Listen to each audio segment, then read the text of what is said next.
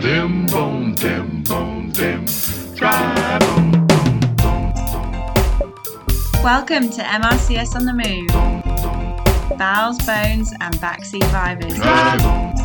I'm your host, Naomi, but this is the podcast where you do the talking.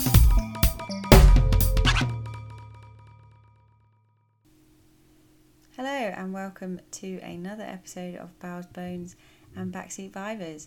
It's just me today, no special guests, and we are going to do, well, it's probably going to turn out to be quite a short episode on diverticular disease, but not an unimportant topic for sure.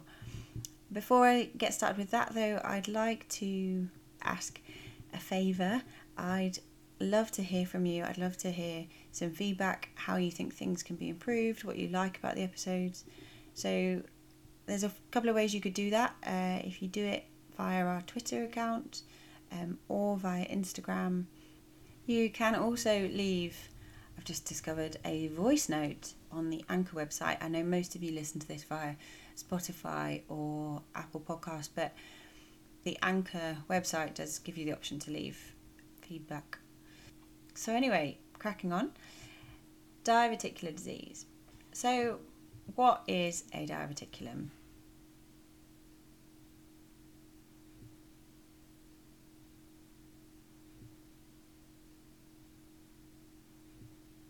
So a diverticulum is an abnormal outpouching of a hollow viscus into the surrounding tissue. Simply. What is meant by a true diverticulum?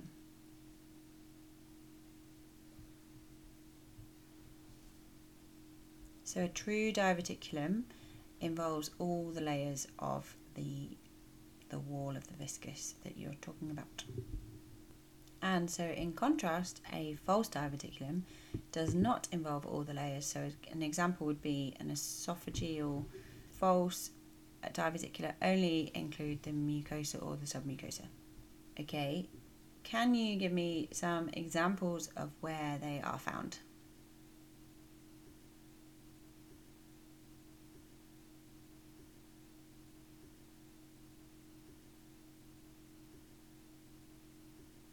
Okay, so I've got 4 examples. Bowel, which is obviously the one we're going to talk about today. So bowel, you've got your diverticular disease, and it's most commonly found in the sigmoid. Can anyone guess what percentage is found in the sigmoid? So it's 45%, but it can occur sort of throughout the whole bowel, really. So do be wary, when you've got patients with right iliac fossa pain, slightly older generation, that could be diverticular, as is one of your differentials to appendicitis. Second, I've got Meckel's diverticulum. So this is a rule of 2s, isn't it? Can you or anyone say the rule of 2s?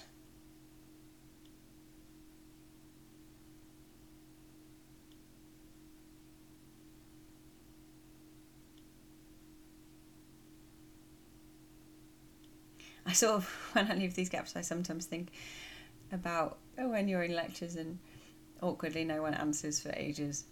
I sort of constantly feel like that making this podcast.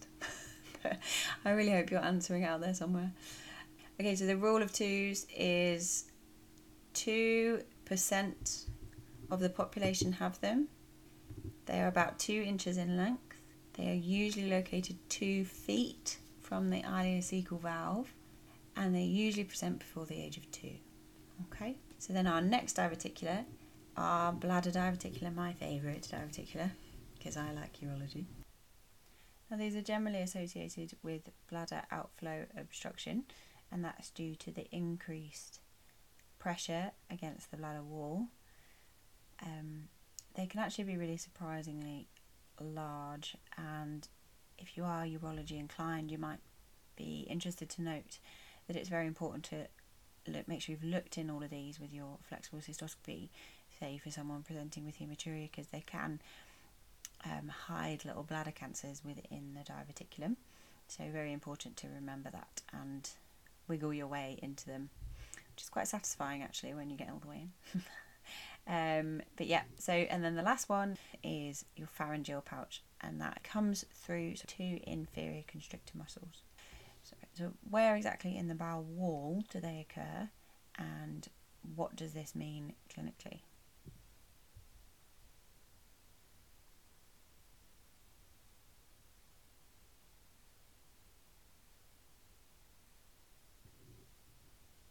So they are the result of high intraluminal pressure, causes outpouching at the weakest points in the bowel wall, and this is at the junctions of the triangle muscle sheets where the mesenteric blood vessels penetrate. Okay, so they're the points, you find them at the points where the mesenteric vessels penetrate, and this is what results in diverticular bleeds.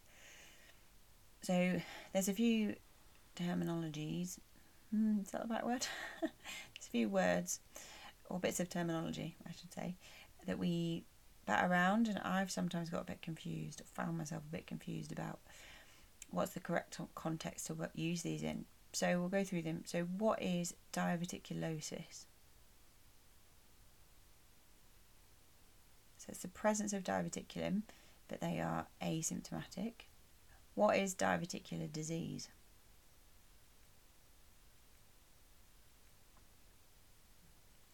So this is symptoms arising from the diverticulum. And then what is diverticulitis? So inflammation of the diverticulum. Perfect. So who is most at risk of diverticular disease?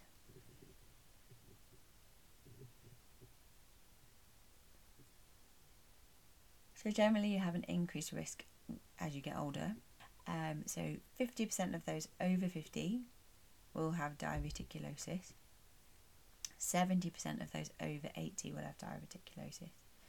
Some of them will have diverticular disease, but most of them are asymptomatic. Men have it more than women, and it's more common in developed worlds. Do you know why? Because of our low fibre diets. So how does diverticular disease present?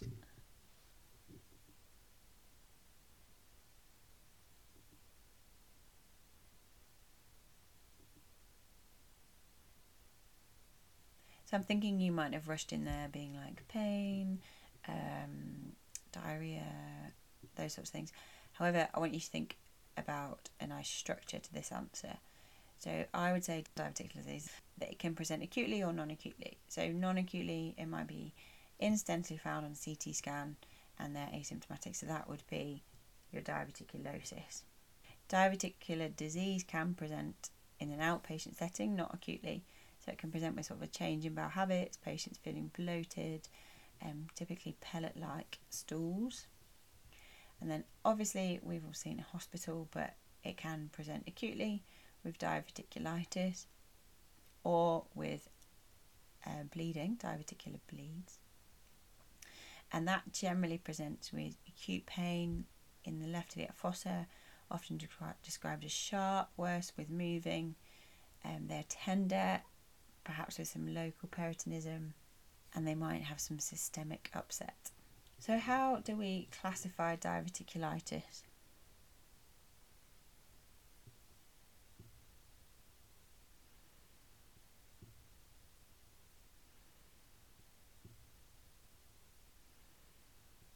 So we classify it into simple / uncomplicated or complicated. So what is complicated diverticulitis?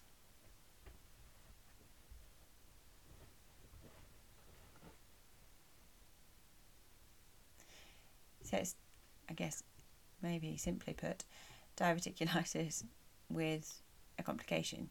So be that an abscess, and the patient may present with swinging temperatures, a palpable mass, and it can generally be managed with antibiotics. And what might they require depending on the size? Drainage with radiology, yep. And it might present with perforation and peritonism, so that will require a laparotomy and resection. They can have fistulas, which is a result of a repeat inflammation of the wall, and then this can go on to create colovesical fistulas, which might present with recurrent urinary tract infections, fecal like urine or pneumaturia, so bubbles in the urine, or they can create colovaginal fistulas, which means patients may get fecal matter coming out of their vagina. They can also present with strictures, and this can result in a large bowel obstruction and also requires a operation or a colectomy. So that's a nice way to summarise if you're handing over in the morning and you've got a patient who's had a CT scan overnight and they've got diverticulitis, no complications, which we'll come on to the staging of soon, but you can just say this patient has uncomplicated diverticulitis, and your consultant goes, yay, we know that there's none of this other stuff going on, and it shows that you know your stuff. So what investigations would be required for a patient if you suspected diverticular disease?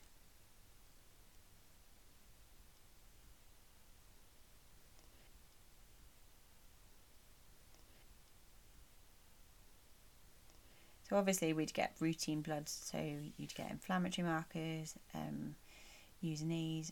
If they're bleeding, remember to get a coag, and you may get x-rays, chest x-ray if you're concerned about perforation, abdominal x-ray if you're concerned about obstruction, but generally, realistically, we're going to get a CT, aren't we? So that, in the acute setting, will give you the answer as to the diagnosis and whether there's any associated complications.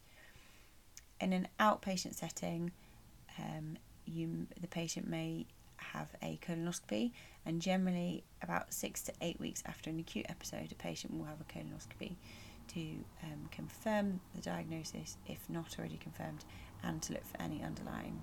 So how is acute diverticulitis staged?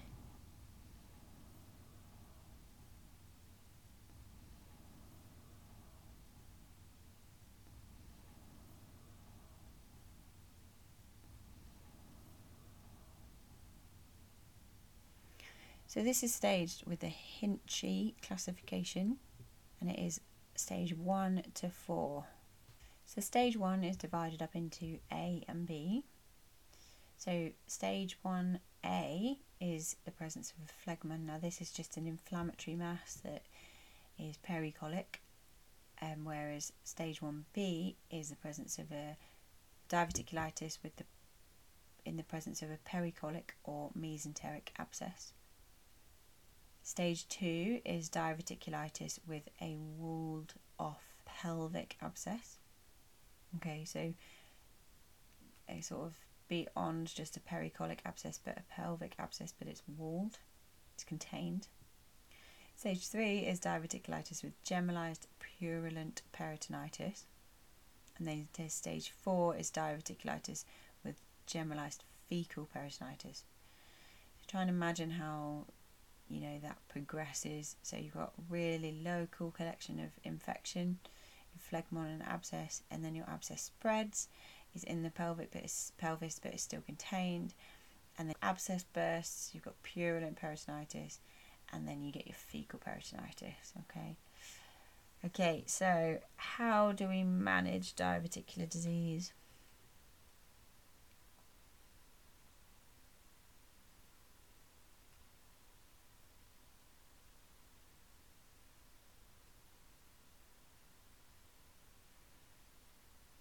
So we can split this up into what kind of presentation there are. So is it chronic diverticular disease with no infection and no bleeding?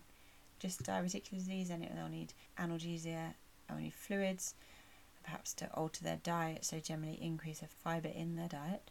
In the context of diverticular bleeds, generally they're conservatively managed, so you want to check their anticoagulants, you want to stabilise them. They might require blood products. In severe bleeding, they might require, one, an operation, or two, you'll need to get CT angio to sort of confirm the site of the bleeding. And then in diverticulitis, that would require analgesia, often advise a bit of bowel rest, just taking it easy, Technically they can eat and drink, but I think you'd always advise a patient to take it easy because it can exacerbate the pain. You'd give them antibiotics, IV fluids, and generally it resolves within about 2 to 3 days. Now, if your initial CT shows a complication, i.e. perforation or severe sepsis or obstruction, then this patient's going to need surgical management. Okay, so if that's first up, you're going to need to take them to theatre. Same as in the context of significant ongoing bleeding. You also need to think about deteriorating patients. So do you need to repeat a CT scan? Have they failed sort of conservative management, and perhaps they have worsened, so now need an operation? So which procedure do you normally perform for diverticular perforation? So a Hartmann's procedure. Hartmann's procedure is simply a sigmoid colectomy with the formation of an end colostomy, and then they can have a delayed reversal quite a bit down the line. Okay, so that's all I've really got to say about diverticular disease today. As I said, relatively short episode, but I think probably covered the main points, the salient points, and I hope you can add it to your list of things to tick off. Thanks for joining me again. It's a pleasure as always, and please do leave some feedback. Really grateful if you could do that. Okay, all the best. Bye bye. Oh, well, a dem bone, try bone.